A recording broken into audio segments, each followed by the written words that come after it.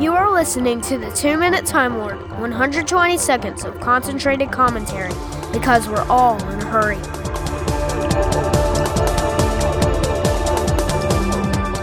Hi, this is Chip Sudderth, and welcome to 2MTL, episode 349.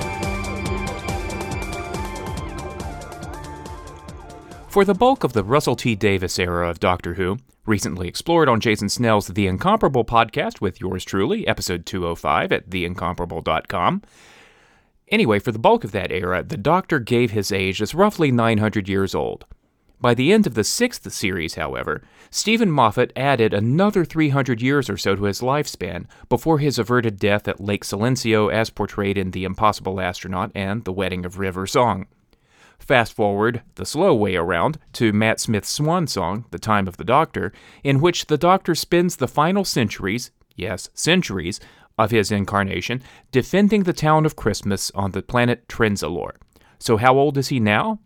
As quoted by Peter Capaldi in the Series 8 trailer, 2,000 years old, give or take.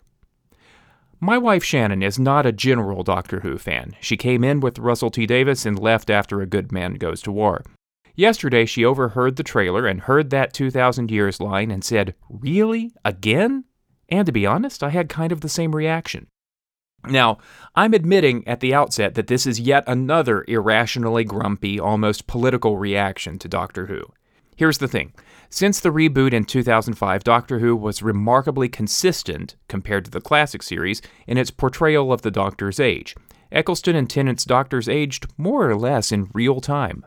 With The Impossible Astronaut, however, we began to see an 11th Doctor with a lifespan, and relationship with his companions, Amy and Rory, disproportionately much longer than that of his predecessors. And as of the 12th Doctor, the Doctor as showrun by Stephen Moffat will have lived longer than all previous incarnations, combined. See, that's my sticking point. Because I'm partial to the Davies years and respectful of 50 years of storytelling, I react to this as though Moffat is running up the score, artificially inflating the importance of his Doctors and his story arcs when they're strong enough not to need the help. Totally irrational, though, and here's why. The Doctor's age has always been the slipperiest of concepts. Romana claimed the Doctor traveled for 500 years between leaving Gallifrey and meeting her. In The Mind of Evil, the Doctor began to claim to be several thousand years old. The 7th Doctor was 943 years old at his regeneration. In a Big Finish audio, the 8th Doctor ran up an additional 600 years. Now, Moffat himself is quoted in SFX magazine as saying the Doctor is a liar who does not know his own age. That doesn't address the narrative choice of working hundreds of years into the 11th Doctor's life, but as I've already admitted, my annoyance is just me being precious and partisan. The Doctor's age is a meaningless detail, both to general audiences and to the character himself.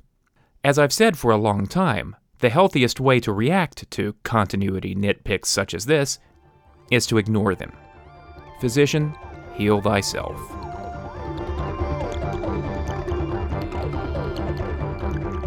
And that's episode 349 of the 2-Minute Time Lord podcast. More episodes are at TWOMinuteTimeLord.com. We're on iTunes. I'm on social media. That's Facebook and Twitter at numeral 2-Minute Time Lord. Thanks for listening, and I'll be back soon.